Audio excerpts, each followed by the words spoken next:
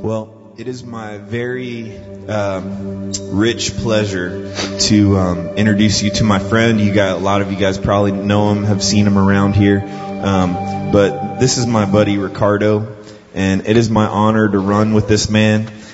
He's a mighty man of God, has a sharp knowledge of the scriptures, and really, really proud to call this guy friend.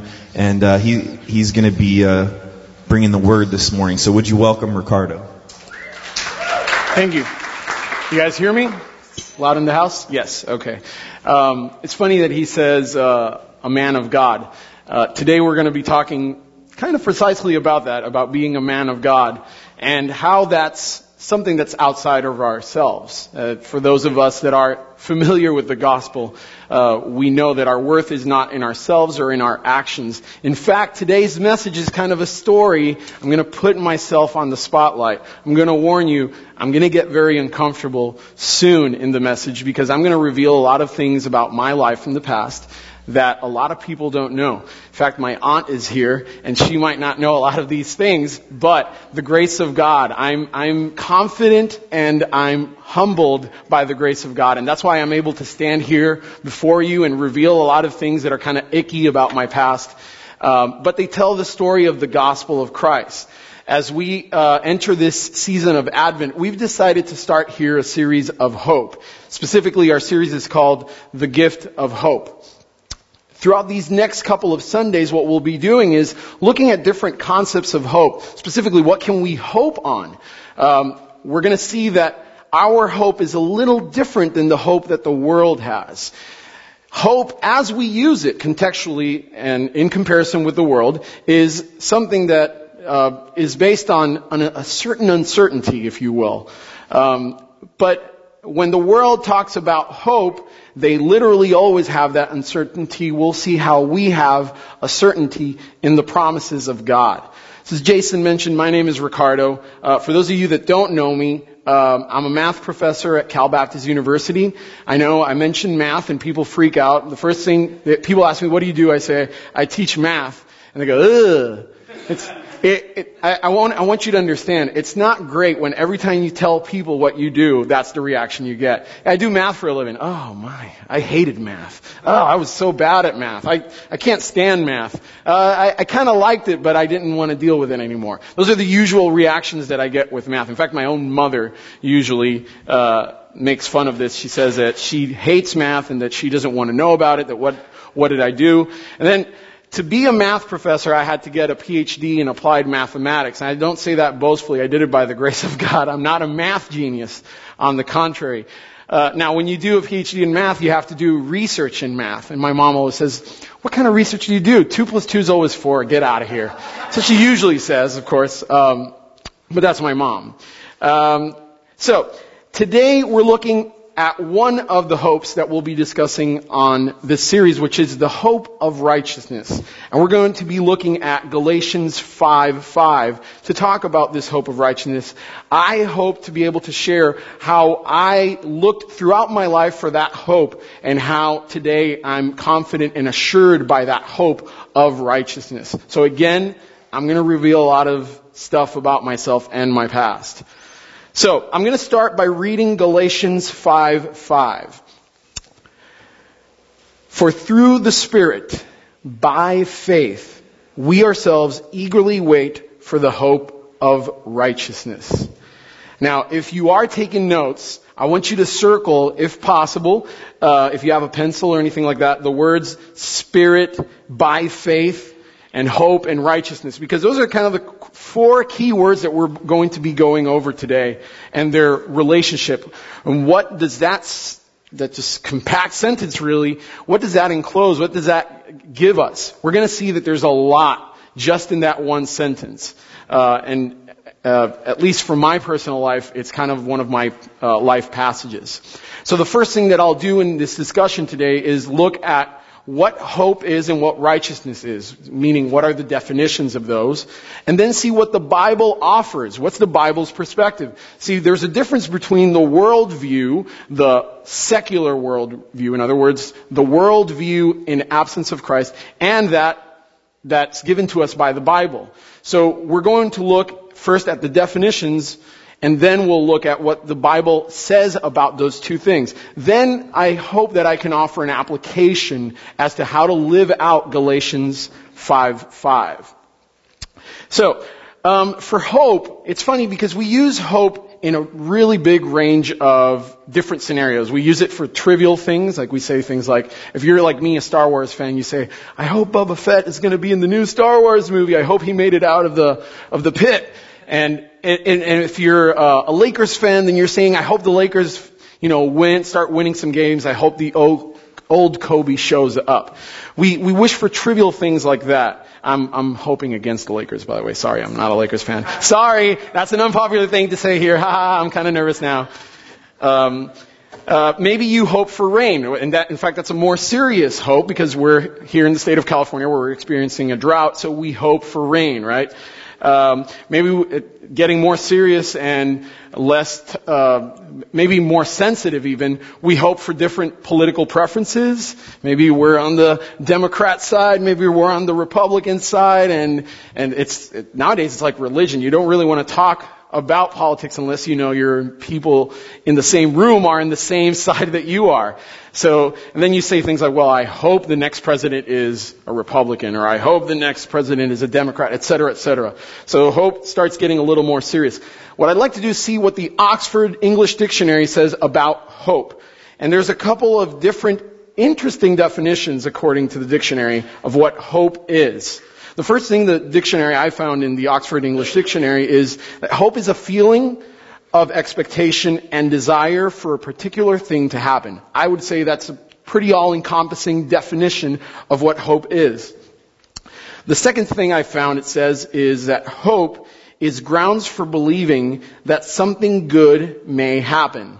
I think about this when you go to an interview and you nail it. So you go to your interview, your job interview, and you really feel like you hit all the points. Like you knocked them out of the park.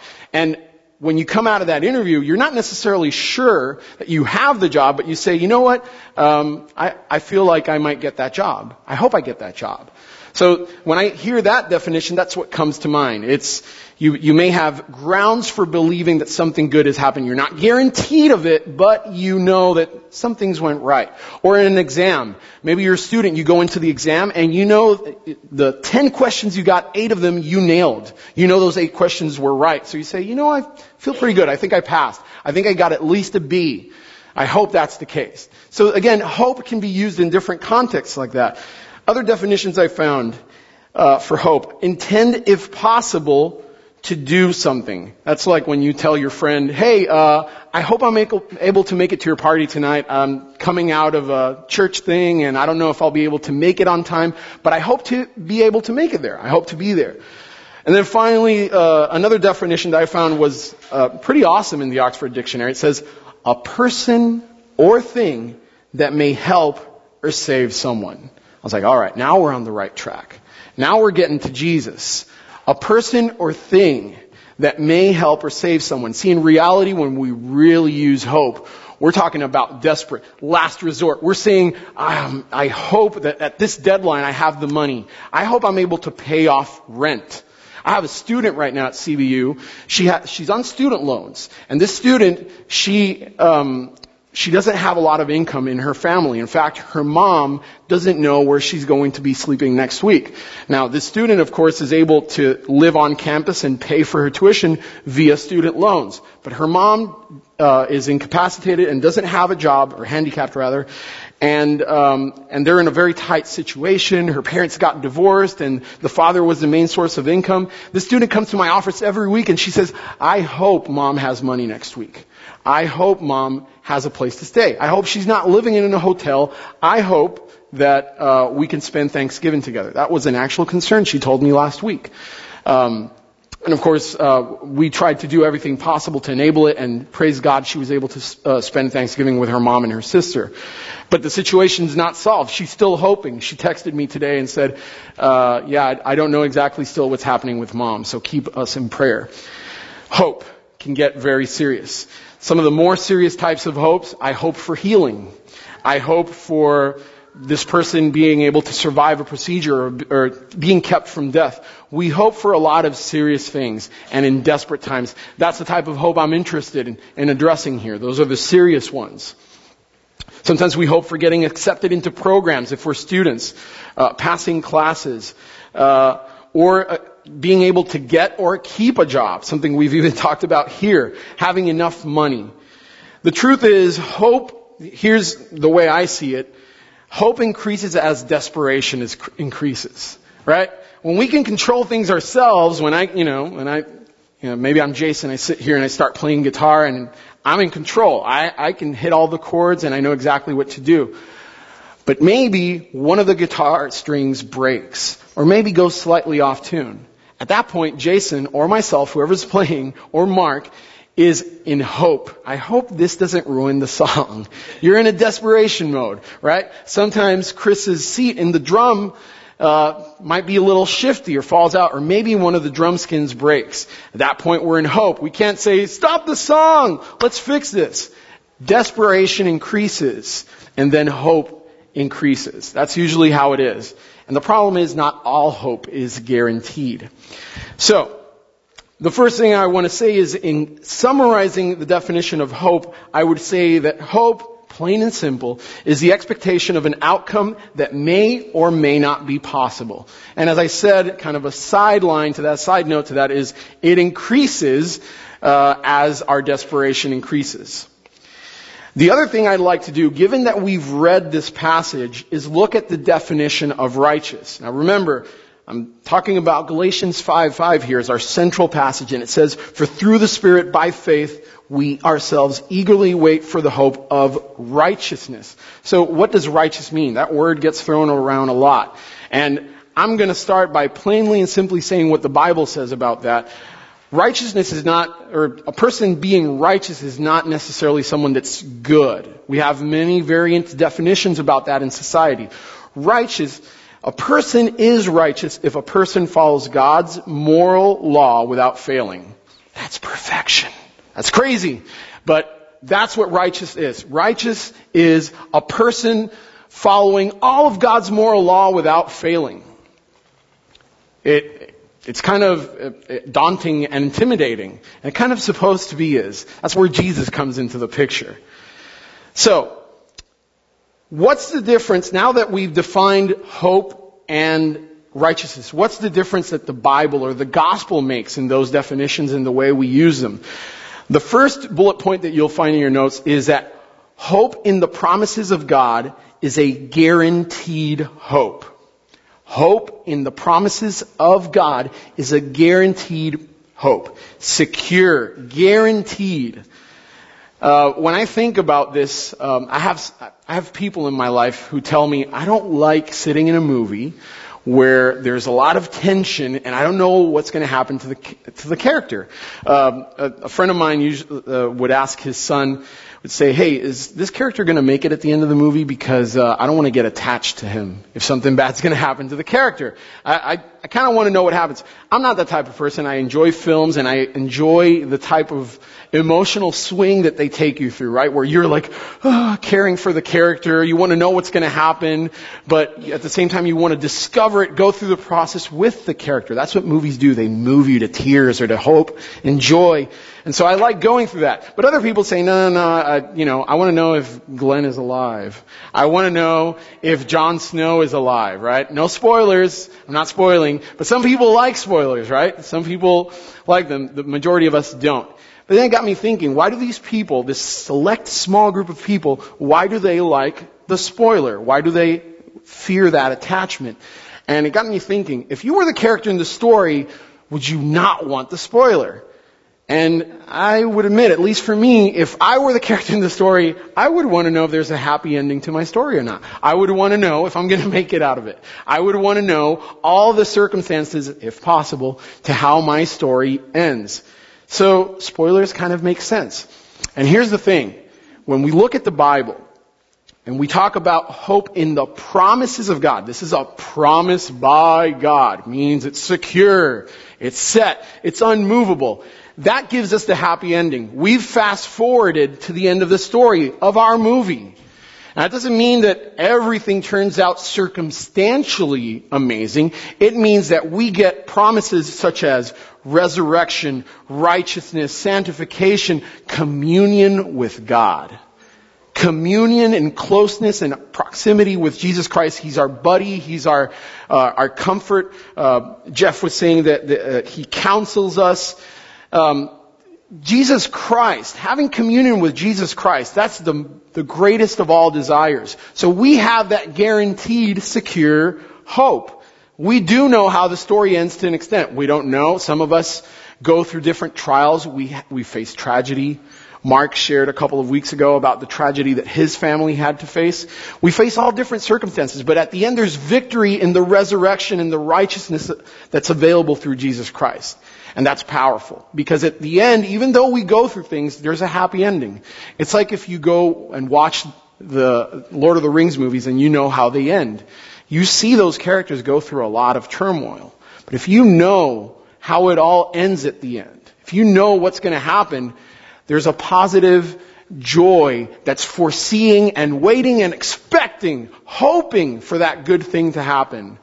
Doesn't matter what I'm going through right now, that joy and that celebration and that communion with God is going to be there, and that surpasses everything else. That's amazing.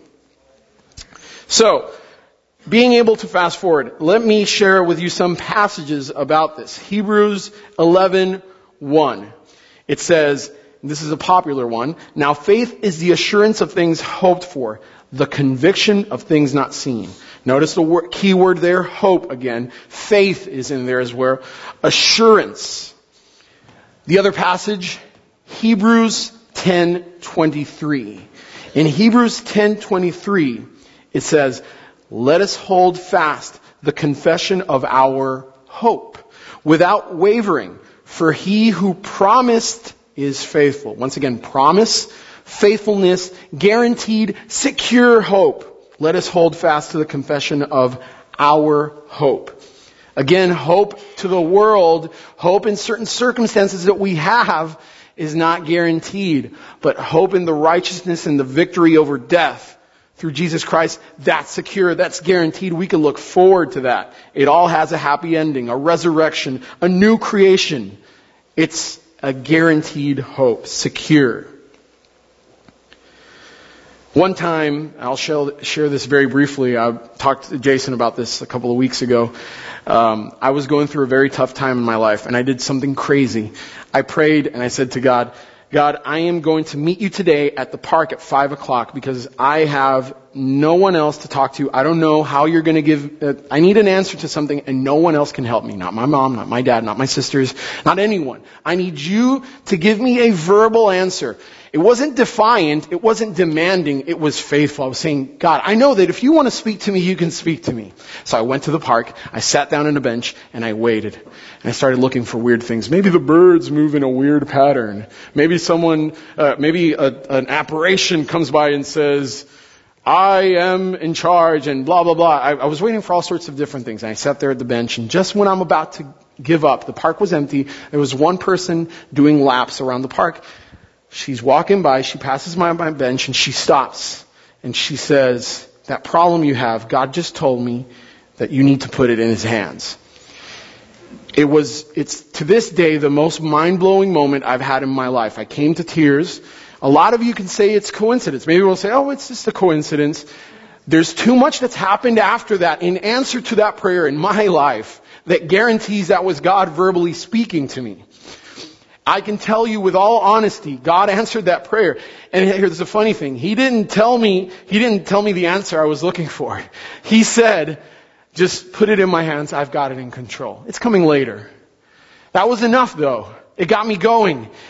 I had secure hope in God because I knew He said He has it in His hands. He had it in His hands. Bullet point number 2. We hope to be righteous because we are not righteous. Now, I discovered this the hard way in life. Very quickly, let me walk you through some of the things that I discovered. I always believed in God as a little kid, but I didn't get how God and myself worked along. How do I please God? I just knew I needed to behave well. And I read the Bible in a wrong way. I started flipping through passages, selecting here, there, reading, and all I was finding was I had to be perfect. God knew what He was doing, though. He was showing me that perfection is the only thing that meets His standards, and that I can't meet those standards. So I went through this struggle of trying to live up to every possible command I found in the Bible, and oh, how did I fail. In the process, I was diagnosed with OCD. I have OCD, which is a anxiety disorder, and it's correlated in some senses with a deficiency of serotonin. Now, I'm not the Jack Nicholson type of OCD, if you've seen As Good as It Gets. I'm not the type that washes my hands all the time, and I'm not necessarily jumping over lines to not touch them, to make sure that if I cross one line with the right leg, then the other one's with the left leg. I don't do that. Mine's are pure obsessions. What that means is that I have a lot of obsessions and compulsions in my head, and they were all religious. So I walked around with a cross here, and I started kissing it all the time. If I'm driving and the cross on the rearview mirror starts swinging around, I grab it and I kiss it, and I do a lot of weird things, a lot of really weird things. They were rational in my head, but that's just who I was. And to this day, I take a pill for it every day. I take an SSRI, and I don't have shame in admitting it because mental health is important. But what it did was, God graced me with OCD, even though I hated it at first, because it revealed meticulously how imperfect I was. I would talk to people, I'd talk to priests and ask them, look, if I confess my sin with you, priest, when I walk out the door, I'm already sinning with my thoughts. I run into people and I have an anger fit. I run into people and I might lust. I run into people and I might tell a lie. A small one, just a tad little lie. But it's a lie. And so what I discovered is that I am so imperfect in every little thing. That's what OCD revealed for me. It didn't allow me to take the world's definition of righteousness, which is, oh, you're mostly good, so you're good. Nope, I am imperfect. And it came with a big emotional blow, because the more I tried, the more I failed. On top of my OCD, I developed some very bad things. I was exposed at a young age to pornography, and I developed some, I guess you could say, maybe addictions to lust and pornography. And the problem was, I was like the man in Romans 7. I was the guy that was saying, I don't want to do this anymore, but I keep doing it. I keep doing it. And it was a life of struggle between my will and what I wanted really to please God with. I wanted to please God by putting those sins in the past, but they were just, I'd promised myself, I'll do it one last time and that's it. I'll do it one last time and that's it. And that never works. That never works. What we need is freedom, as the song that Jason was singing. Freedom reigns in this place. That's what we need. Freedom. Freedom from sin. Freedom from the chains of sin. To break free. I tell you, nothing was more comforting when I discovered this all through experiences than seeing in the Bible the very same thing. Romans 3:10. It says, as it is written, none is righteous, no, not one. Romans 3:23 says, for all have sinned and fall short of the glory of God. It made sense. Woo! I can't do it. We're all imperfect. I sin. I can't help myself. It's in our DNA. It's in our spiritual DNA. When I read it in the Bible, it was so liberating because I realized, I can't help myself. The next question became, how do I fix this problem? That's where the third bullet point comes in. Our hope is in the gospel of Jesus Christ. In Romans 3:21 through 24, I found these key words, faith, righteousness, that we've been talking about. I know I'm running out of time, so I'll read through them very quickly. They say, but now the righteousness of God has been manifested apart from the law, although the law and the prophets bear witness to it. The righteousness of God comes through faith in Jesus Christ for all who believe, for there is no distinction. There it is. For all have sinned and fall short of the glory of God. Praise Jesus that everyone's like me. and are justified by His grace as a gift through the redemption that is in Christ Jesus.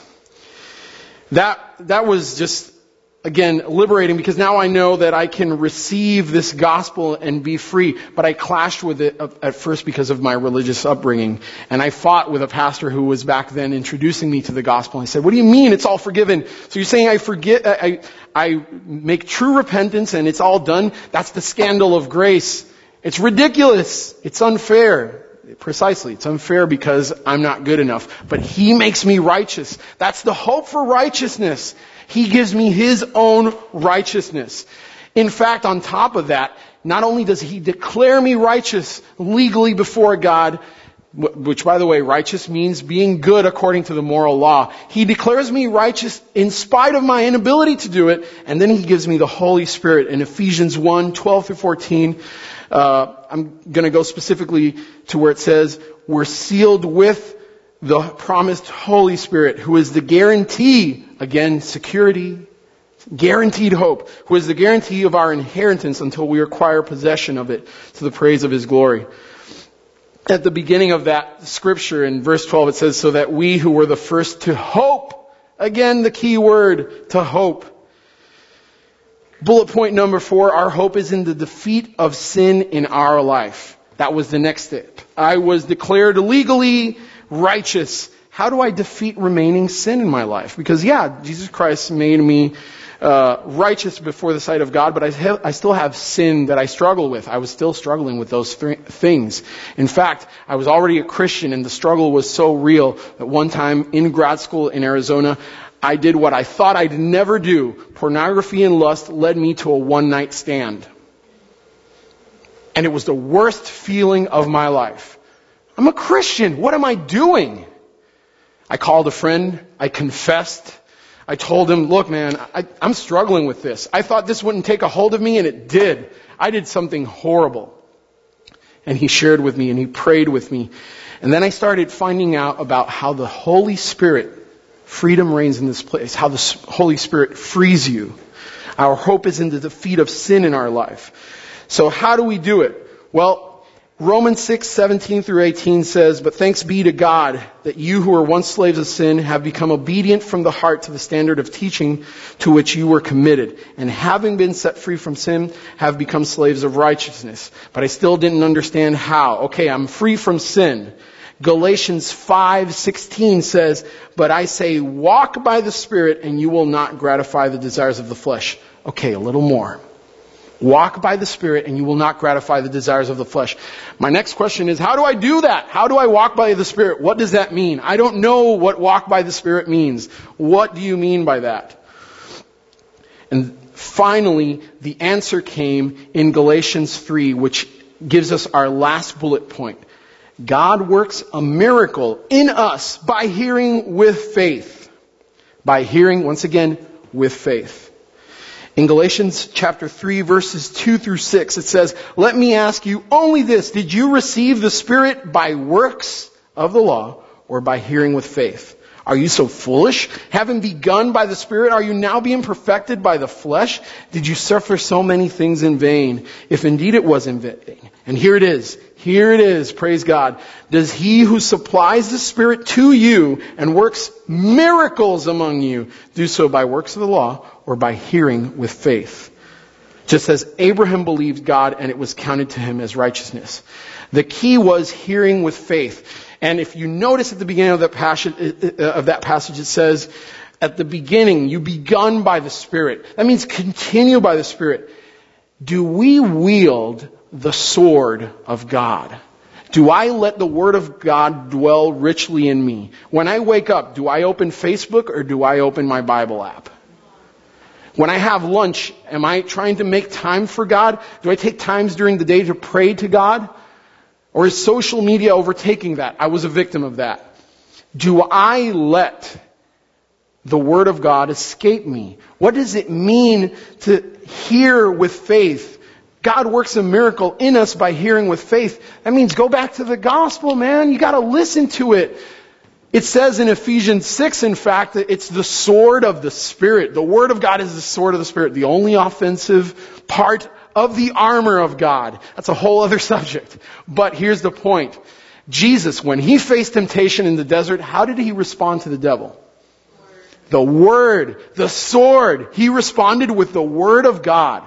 That's powerful. Think about how your prayer, your interactions, your walk, your talk, your job all changes if you're dwelling in the Word of God. Let the Word of God dwell richly in you. When I started every day praying and reading the Word of God as Jason and Mark said the other day, marinating. I let that marinate in my life. Every day, the Word of God, and praying consistently, the desires started to be defeated.